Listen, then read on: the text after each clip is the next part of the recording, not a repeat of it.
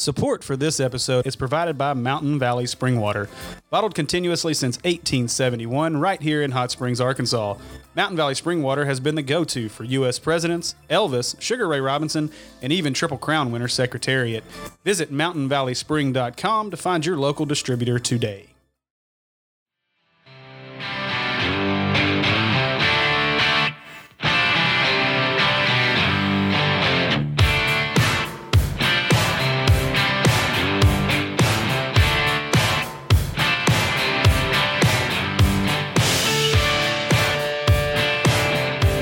All right, welcome back to Around the Diamond, all you baseball fanatics. I'm your host, Steve, and joined as always by the podcast better half, Mr. Baseball Guru himself, Kevin Bohannon. How are you tonight, Kevin? Doing good, Steve. Excited to bring on our guest tonight to get to hear some of the inner workings and how things work on the road as a MLB scout. Yeah, absolutely. So I promise I unmuted us. I think we're good to go, actually, so I didn't mess all that up. And we've got an exciting show. You alluded to it there. We're joined by Steve Moritz, scout for the San Diego Padres. We're going to talk some MLB draft as well as what this season could entail. I'm really excited to get a little inside look at the world of a Major League Baseball scout. And after we're done soft tossing around with Steve, we're going to jump right back into our series on Razorback baseball signees with 3 more breakdowns by the Baseball Guru. So without further delay, let's rock and roll.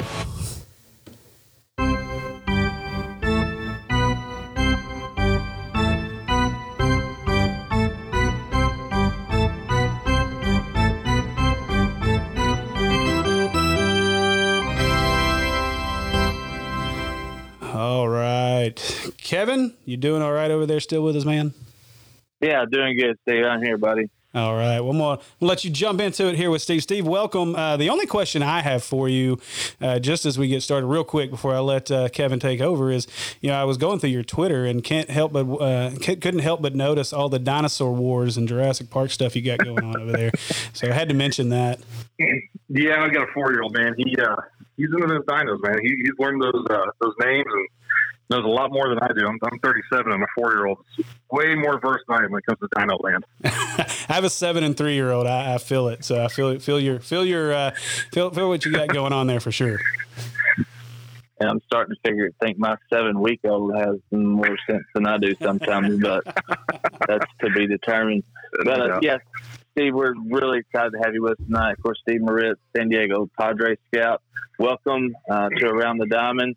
And we wanted to talk to you. We talked to college baseball coaches, college players, high school players, Caden Wallace, young man that you've seen a few times. And we've gotten their take on what they've been doing and what they're doing going forward, looking into the MLB draft, whether it be in June or July. But with the draft being shortened down to 5 rounds this year and possibly 20 next year, who is this going to benefit the most? Well, I would say it's going to benefit college baseball the most. You're going to have a lot of guys that are going to return to their respective colleges and, just not going to have as much opportunity probably to sign. And then specifically, I think, the junior colleges, the Division II, I think you're going to see an uptick in talent level at those levels. I think college baseball is going to benefit the most from this. That's when we had talked about it in the past over here, that there's going to be a talent log jam, and that's what Casey Martin mentioned last week. He said that a lot of teams in the SEC are going to look like Florida and Arkansas did in 2018 when they made runs to Omaha, and Arkansas ended up getting to the national finals against Oregon State. And it's just amazing to see the level of arms that are coming into college baseball now and into the pro level. Looking at, we saw Cade Cavalli this year. Arkansas saw him. But looking at guys like Nick Abel that's coming out of the prep ranks, these guys are throwing 97, 98 miles per hour. And some of them aren't even 18 years old yet. Yeah, I mean, velo is everywhere now. And, I've only been scouting for 6 years. And just to see, even in the level, on our scouting scale, the average fastball velo, has increased, on our scale. And yeah, velo is everywhere now, man. I mean, with the technology and some of these third parties and what they can do, it's not the same to say that I throw 90 miles an hour anymore, which, is kind of fun for us because now you're talking about pitchability, you're talking about ability to spin. There's more integral parts to scout than just pull the radar gun and say, okay, well, let's get those hard. But yeah, Velo's everywhere, man. And talking about prospects for just a second, I know a lot of guys throw hard, but who is the best prospect that you've had as far as pitchability and guy that can go out there and really pitch in the prep ranks, amateur ranks? Yeah, name comes to mind is Braxton Garrett. The Marlins took him in 16, I think at 7 overall. And he was a high school kid out of Alabama. And to see what he could do as an 18-year-old, there were nights that I honestly thought he could pitch the big leagues at 18. He threw that many strikes, quality of strikes, and the present breaking ball was very impressive. So Brax would be right there. And then, Dakota Hudson is another one, Mississippi State, same year. Yeah. The St. Louis took. Dakota didn't pitch much his first couple of years at Mississippi State. And he goes out to the Cape and has a big year, comes back at a great fall. And we were all at his first start, opening Friday night at Mississippi State, 12,000, 13,000, wherever the case might be, were there. And he looked like kind of a deer in headlights. I remember he actually balked in a run in the first inning. So you're kind of going, okay, let's see how this plays out. And man, by the time SEC played roll around, it didn't take long, 3, 4, 5 weeks. It was like, give me the ball, I'm the man, and you're going to be out. So to watch like his transgression and how quickly it happened, really stands out. And both those guys were my second year scouting, and taught me a lot. And we get to see Manny Machado is now with the Padres, and I know you didn't get to see him coming up as a scout, but guys like that, you're always looking for the next one that could impact your program. And with the draft shortened down to 5 rounds now, it makes your work and the scouting department's work. Y'all have to be on top of your game, from the past all the way to now and in the future as well, as y'all are putting together teams, not for just the big club, but for the minor leagues as well. Yeah, and that's kind of the fun part about the job is, you could have a 17-year-old high school ready with, all this projection left in the body, and take that player, and then you got to take Cade Cavalli. We already talked about him, big horse that has got the now stuff, and it's our job to we're not scouting for now, we're scouting to look in the future, and again, that's kind of the fun part of the job, and it's the hard part, but it's also the most enjoyable part. Talking about go ahead, Steve. Well, I was going to say, so in terms of the draft and just, as we start to, I guess we're starting to see more players come out of the, out of the college ranks versus going straight from high school, as we're starting to see some, they're starting to see, I guess, that the difference in development, what are you seeing from a scout's perspective in terms of the talent coming out of college versus the talent coming out of high school? Do you think more guys are going that college route? Yeah, I think so. You're still your front end guys. Your guys that are quote unquote famous. They're still going to go, good and get their money. But I think with again the technology advances that especially on the pitching side, they're there, and some of these colleges have these elaborate pitching labs, and the ability to get these guys better has improved. And there's a little bit of a trend with college pitching coaches going straight to be a big league pitching coach. Wes Johnson comes to mind. One of the first guys to do it was DJ Johnson. He was at Vanderbilt, Milwaukee. I think he's with Cincinnati Reds now. These guys are just becoming more and more knowledgeable, and they're good at what they do. So, yeah, I think that the selling point for these high school guys are, hey, come to school for 2-3 years, and we're going to get you to where you need to be. And now we have the resources and the medical, the science behind it, and can prove that, hey, we're going to get you better. Let's jump over and talk about some of the things that Major League Baseball has had to deal with lately.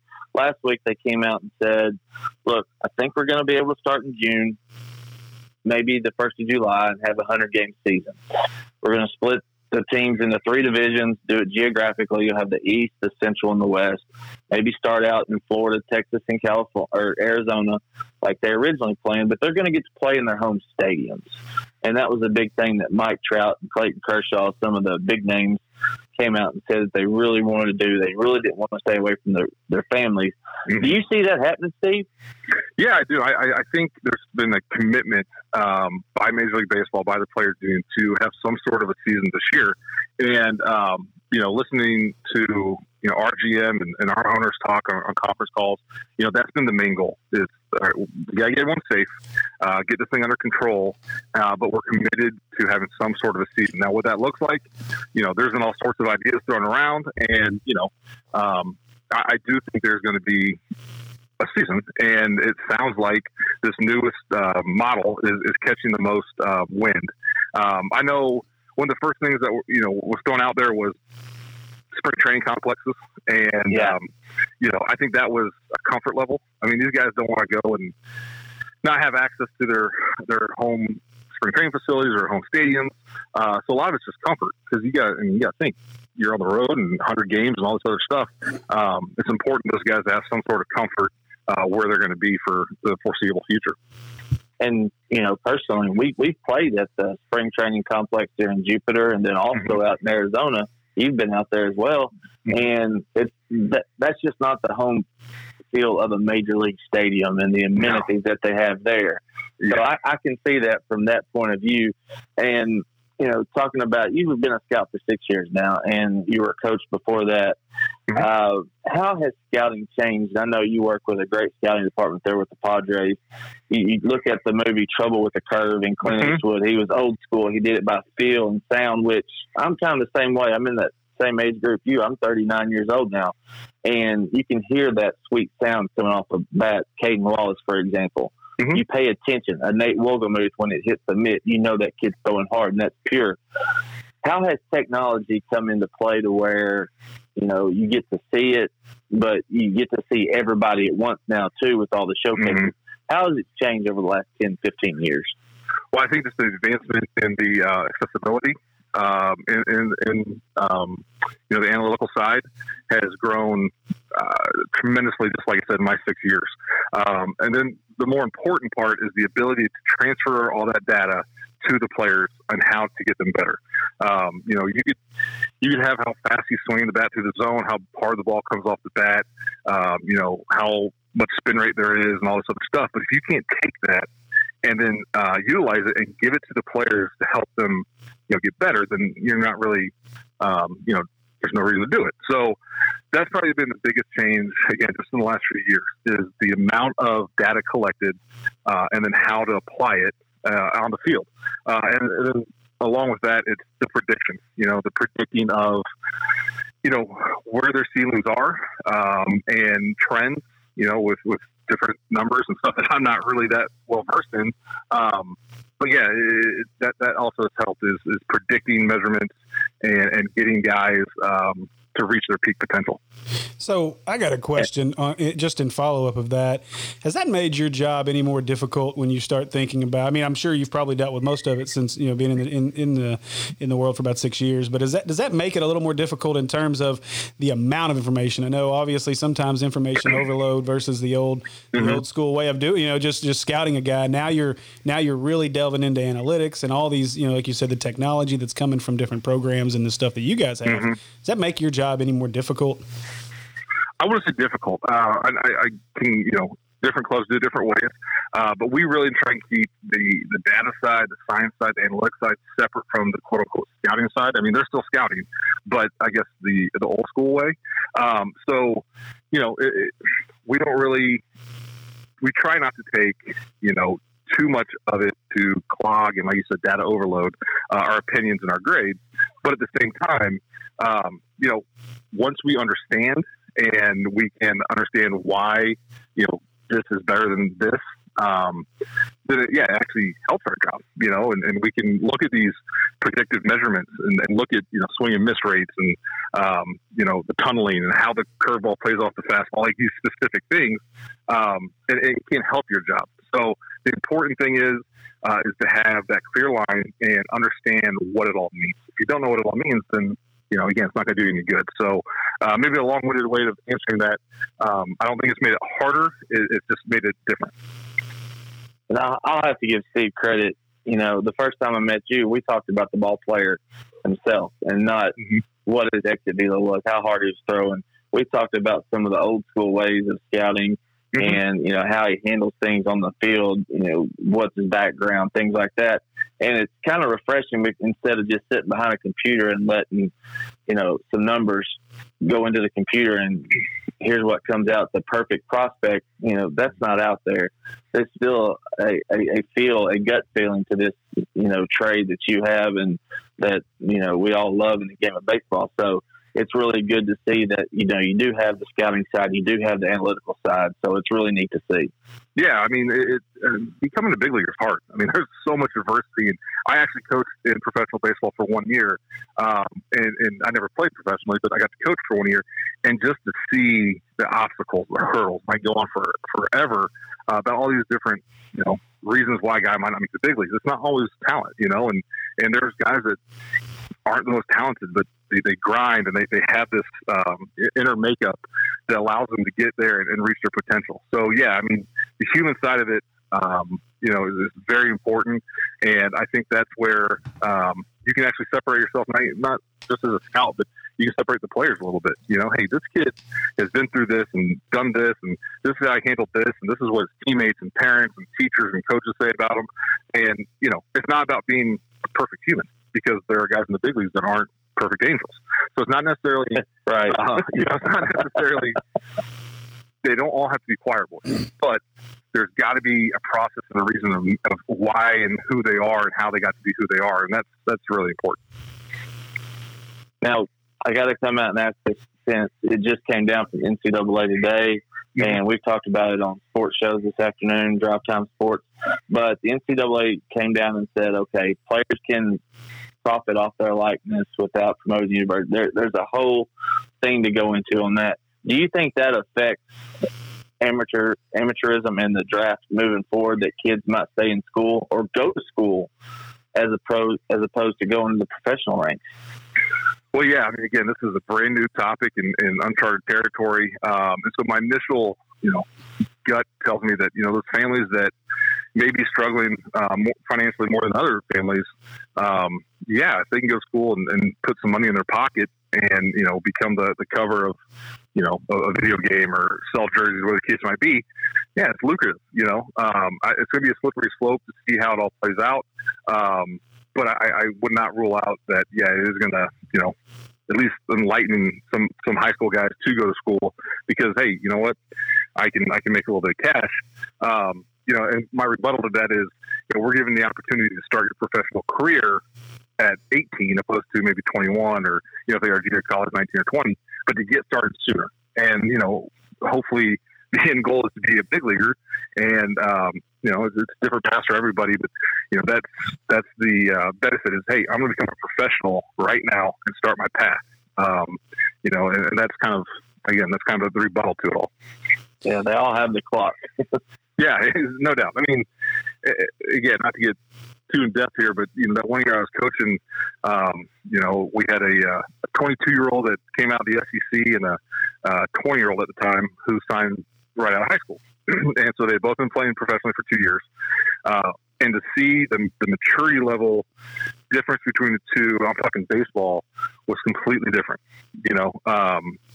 You see a kid that got started at an early age, he's kind of been through this and knew how to prepare and play 140 games, where it is in minor leagues, versus a kid that was just coming out of college and maybe more mature off the field and been through, living on his own, so on and so forth, but was still learning how to become a professional. And that's kind of cliche, but there is a lot of truth to that. So yeah, like you just see the maturation process start at an earlier age, is a good thing.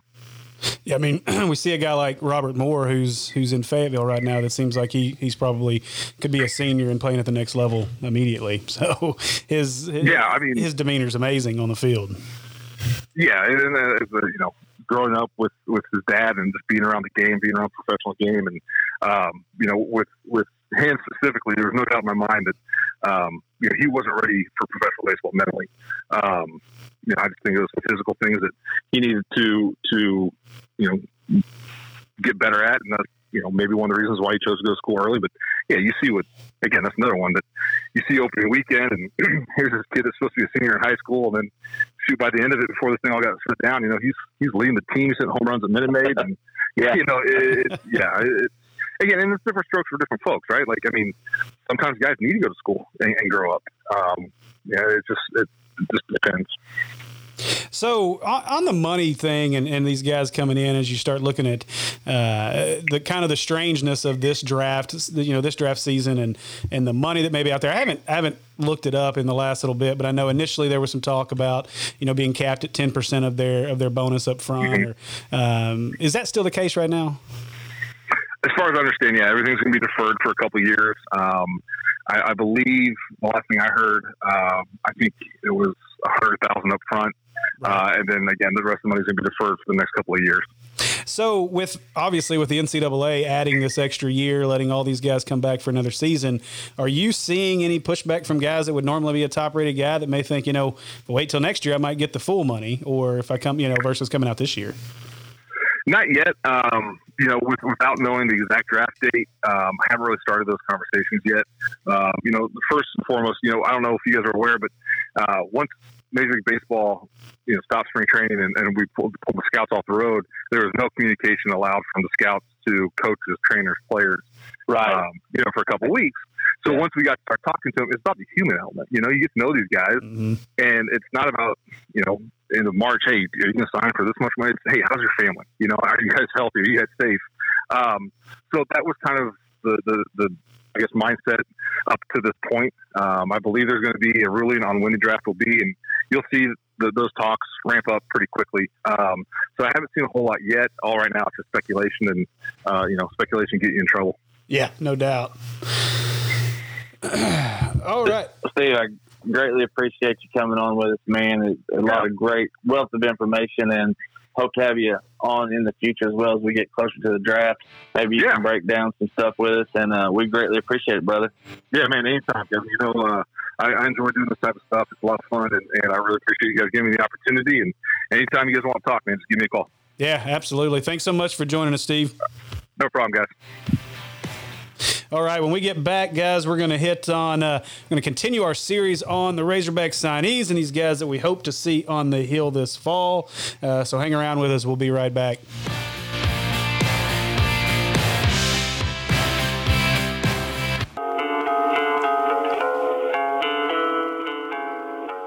Support for this episode of Around the Diamond is provided by Arkansas Car Clinic. Arkansas Car Clinic is a locally owned business located in Benton, Arkansas. Mike and his team do it all, and at a fraction of the cost and time of the big body shops. Their goal is to keep you and your vehicle happy and looking great. Whether it's minor scratches, dents, or you hit one of those huge Arkansas bucks, Arkansas Car Clinic is your go-to locally owned shop. They also handle windshield replacement, spray and bed liners, auto detailing, or if you're like me and find every drive-thru's curb, they handle wheel repairs as well. Give Mike a call at 501-575-6357 to get your vehicle back to that like-new condition.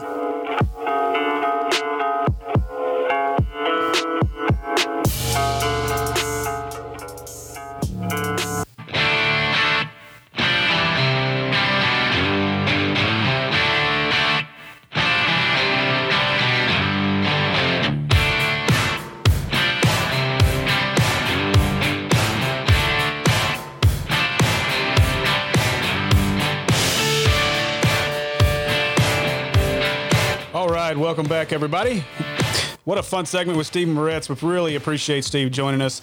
Man, it's always good to get good, knowledgeable guys in on the podcast and really help us really decipher what's going on at the Major League Baseball level right now. So big time guest there with Steve. Really appreciate him joining us.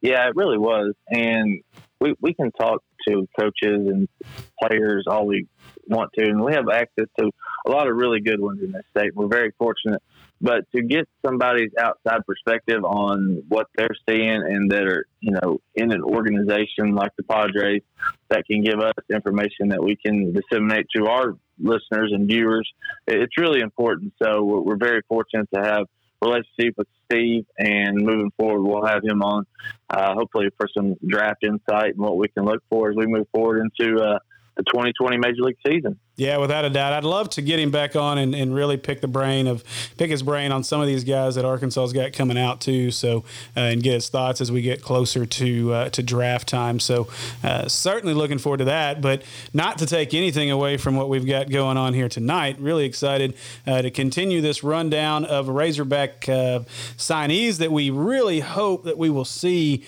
on the Hill come this fall. So a few of these guys, who knows? We'll see what happens. But the first guy I want us to talk about might have a strange last name, but there's nothing strange about his baseball talents. Right-handed pitcher Nate Wolgemuth from Owasso, Oklahoma, could be an instant impact contributor, assuming he makes it to campus. First off, what's our odds of that happening, Kevin? I think they're pretty good because he could be a 2-year guy. Nate's he'll be 19 years old at the time of the draft. He's about to turn in June, I believe.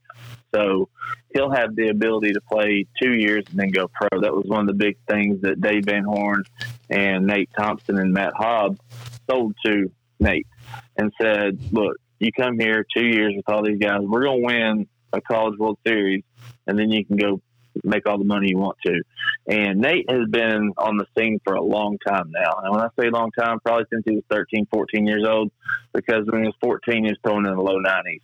He was built, like a linebacker. He was about 215, 220 at the time and could squat a Buick. So, as he got older, he trimmed up a little bit. And this past fall down in Jupiter, Florida, he was up to 97 miles per hour and threw a no-hitter at the World Championships for perfect game. So it's been a lot of fun to watch him grow, develop. He's not just a flamethrower, he's a pitcher. Of course, anybody that young with that much velocity, there's always worry about Tommy John, things like that. But he is a student of the game. He's taking care of his body. He knows how to lift weights, do it so it does not hurt him. And just being able to watch him, his stuff is electric. He's a front end guy, and I know we talked about Tink Hintz and Nick Griffin on our last episode. But if you get three guys like that, you're looking at a lot of smoke coming off the mound. Yeah, no doubt. So I wanted to get into, and this is more for our folks that are watching us on YouTube, but there's an interview here. You were talking about the no-hitter, and I watched this video. It's about 2 minutes long, and I wanted to play it kind of in its entirety here, because if you're watching on YouTube, and I highly suggest that you guys hop over and subscribe to our YouTube channel at Natural State Sports. Most of our podcasts will be streamed there, whether they're live or will be uploaded there. You'll be able to see them. But the fun part is we try to put a little bit of detail in there with these things as well, that obviously you can't put out on a podcast and as far as visuals. So this I thought was a pretty neat interview from Perfect Game after his no-hitter and kind of him talking about the how all that worked out. So I wanted to play that real quick before we get into the rest of the baseball guru here and in his scouting report. So give me just a minute to hop over there.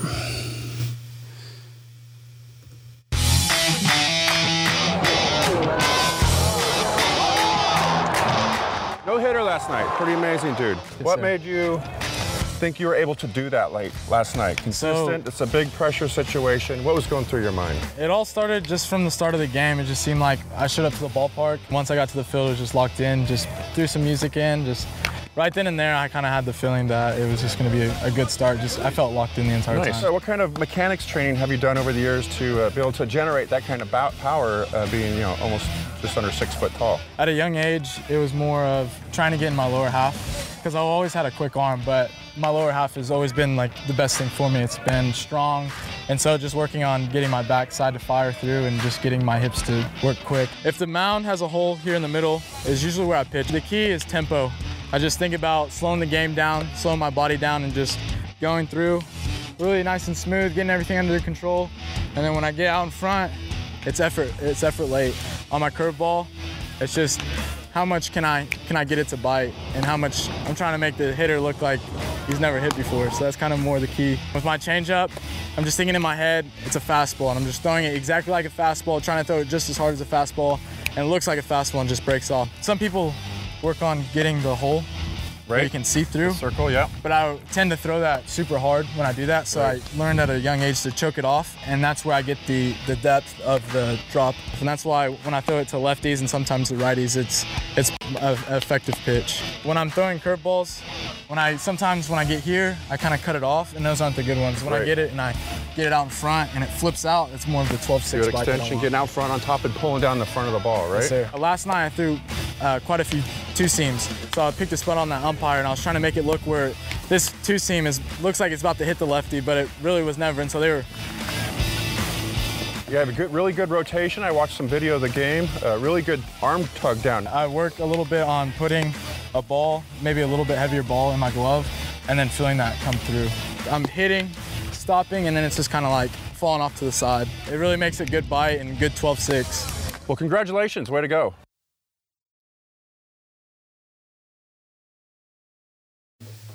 All right, good stuff there. If you get a chance, hop on YouTube, The Perfect Game, and they've got some really, really good stuff. We're going to share a little bit more here in just a bit, but wanted to throw that out there. So, I mean, when you listen to that, you hear a guy in Wolgemuth that he sounds like he's at least got the mindset, and he's been well coached, and he's ready for this level of baseball. Yeah, he's really advanced, and he's talking about the power he generates. And when you watch video of Nate, you see that just like the great pitchers, Nolan Ryan, Roger Clemens, those were big guys, and they generated their power from the ground up. And Nate has really strong lower half, and his fastball range was 94 to 97 the whole game for 7 innings. He struck out 14. He only walked 2. And that just shows you what kind of pitcher this guy is. And he's not throwing up against little leaguers. These guys are some of the best in the nation, and he did a really good job. And he's got a power changeup. He talked about his two-seam. His two-seam has a lot of arm side run and some sink to it, but he's got a power changeup, and his curveball comes in the low 80s. So if he's really in sync and in tune, he talked about his arm slot where he gets out front and he can flip that curveball. It's really hard to see whether it's going to be 97 or 80 coming out of his hand. And once you see 80, 97 is going to look like 146. Yeah. So, it's really fun to watch this kid pitch. Well, and again, for those of you that are following along on YouTube right now or watching, you're watching some of the movement. I've got a little highlight video just playing in the background, and the movement on what he throws. I mean, he just threw one there that the catcher couldn't catch up to because it had so much movement on it. So some of that stuff's just not fair. So highly suggest you get over to our YouTube channel and see some of the stuff that this kid throws, because he's an exciting one. When you look at what he brings to the table and the skills that he has, and as advanced as he is right now, he could be a really early contributor and do a lot of good things on the hill. Definitely, Steve. And like I said, he's got 2 years and he can go pro. He really wants to go to school with some of these guys that are already committed, signed. So it's going to be a lot of fun, and hopefully we get him up there on the hill. Yeah, without a doubt. So let me jump back over here. So the next guy we're going to talk about real quick is going to be David Calabrese. So tell me, number one, right off the bat here, how in the world? I mean, this just shows the reach of a guy like Dave Van Horn to grab a guy out of Canada. So David Calabrese, the quick Canadian, and it does show you that Dave Van Horn he does not stay in Northwest Arkansas. He goes global, international to get the best players. And David Calabrese plays for the Ontario Blue Jays. And the Ontario Blue Jays is a program out of Ontario, Canada. And they travel and play baseball in the southern part of the United States. We played them last fall in October before we went to Jupiter. And what they do is they travel as a baseball club. I believe they got 25 to 30 players on their roster. And they travel down for a week. They'll play in different parts. If they want to pick up some games in the Mid-Atlantic and the Virginias and play some of those teams up there on their way down to their tournament, they'll do that. They have tutors on the bus. They don't miss any class because they're taking virtual classes, a lot like people are now. So Dave Van Horn and Nate Thompson saw Calabrese at an event. And when you see David, you don't think, wow, especially when you compare him to a Caden Wallace or Nate Wolgemuth, who are just big, physical guys. Calabrese's 5'10", 160.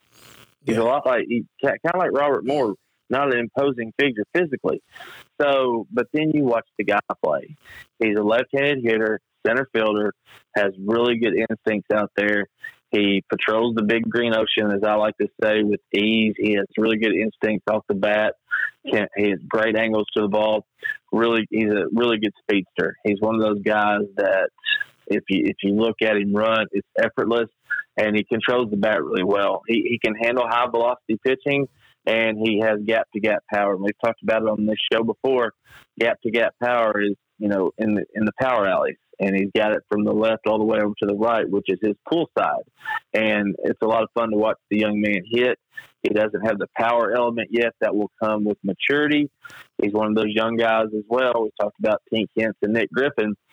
He'll be 18 in December, I believe, or in the fall. So he won't even be 18 at the time of the draft. So it'll be a lot of fun to watch him. He is ranked in the top 100 on a lot of draft boards right now. He was in the MLB top 300 that went out to all 30 teams. So it's going to be a fight to see if he gets the number that he really wants in the draft in a couple of months, if he makes it to Arkansas or not. He's really shot up draft boards, and Perfect Game had him as one of their top 10 risers over the spring. I was going to say, he definitely seems to be making a rise quickly. You mentioned the top 100 ranking.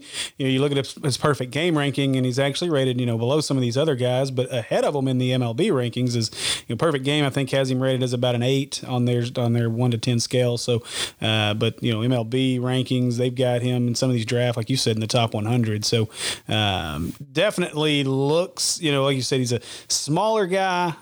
But you watch some of these highlights we got going up on the screen right now, and he's got a lot of talent, got a lot of tools to bring to Fayetteville. So again, is this a guy that we think we can count on? I mean, obviously things are strange, but things that we may see on the hill this fall. Yeah, and Steve Moritz just talked about Robert Moore, how he wasn't ready physically to go to pro ball. So that might be our saving grace in getting David on campus. David, and you talk about his grade from Perfect Game of being an 8. And being in Ontario, Canada, you can't travel to Arizona or Texas or Atlanta at the drop of a hat. So he didn't get to participate in every event like these other guys did, but he did participate in the underclass national showcase, and I believe that's where they got his first grade and a lot of his measurements. But David's a 6'5", 6'6" runner. He's going to be 90 miles per hour from the outfield, and he's going to be real quick down the line. Controls the bat really well. Think of a high average, low power guy that's going to be kind of comparing to Jake Mangum, just a little bit more athletic with that high motor. So safe to say that this outfield is going to be insanely talented. Not like no it's doubt. Not already. I mean, when you got the guys that are out there right now already, but I mean, geez, you look at the names coming in, and I mean, you're obviously looking for a replacement for a Kerstad and some other guys, and there's some serious talent that's about to walk up on campus hopefully here in a couple of months. Yeah, you'll have Christian Franklin out there, and you got some other guys too. I know Heston's going to be gone, and then you got Braden Webb. Not sure what he's going to do yet, but if he's back, but you got Calabrese, another couple of guys that we're going to talk about, Clayton Gray, Ethan Bates. If you can hit, you're going to play, and that's the biggest thing when these guys get on campus. They're going to find out who can hit with consistency, and that's what's going to be the makeup of this 2021 Razorback team. Yeah, no doubt. All right, well, let's jump into Clayton Gray. You mentioned him a minute ago, but Clayton Gray, an outfielder out of Cabot, Arkansas, another homegrown kid that I am looking forward to up on the hill for sure. Let me jump around here on my YouTube side, because this one was a little more difficult to hunt up. So not a whole lot of highlights I could really find to mess with here. So, and I don't want that one to play sound either. But let me fix that. So anyway, getting into Clayton Gray, big time, a lot of pop, another lefty, good size, another guy that's really well thought of by most of the services out there. What can you tell us about Clayton Gray? So Clayton really shot up the boards, whether it be his draft stock, whatever it may be.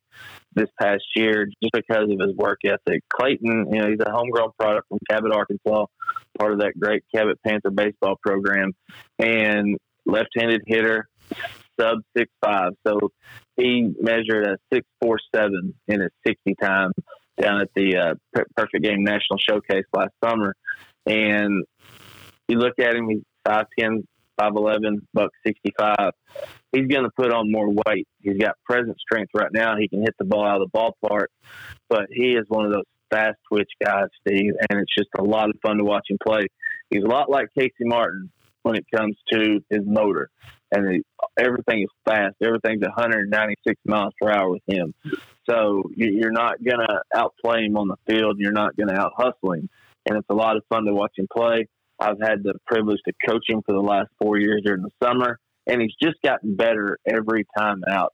He can hit leadoff. He can hit in the 2-hole. He has the power to drive in runs from the 3 or 4 holes. So it's going to be a lot of fun to watch Clayton. His arm has gotten better in the outfield. That was the knock on him in the past. But I believe once he steps on campus in the fall, due to his work ethic, he'll have a 90-mile-per-hour arm coming from the outfield. And that's what has turned the attention of major league programs. I don't think he goes in the draft, Steve, but it's definitely got teams on the radar for 3 years down the line. Well, and again, another guy that's, like we were talking about, highly rated, 9.5 perfect game grade. So definitely a guy that's probably going to have a really good look at the other level, at the next level. You were talking about the ages and the 2-year guys. Now, does Clayton fall into that 2 year? I know he's with 18 and 7 months at the 2020 draft. So how does that work? Is this a guy we'll see on campus for 2 years or 3 years?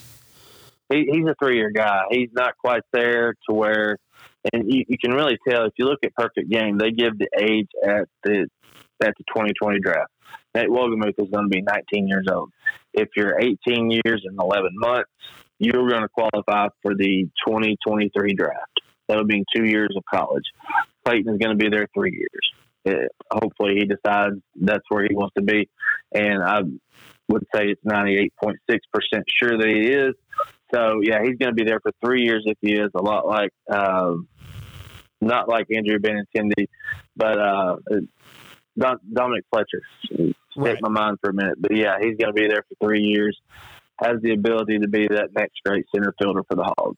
And I think that's a good point to make sure that everyone understands. When we start talking about folks that are listening and we're trying to get information out, the rule is a little strange there. So I think it's good to clarify exactly how that 2 year rule works. So I'm glad we were able to get that in there as well because, like I said, that's a very confusing. A lot of folks didn't realize that Connor Nolan fell into that and could yeah as well.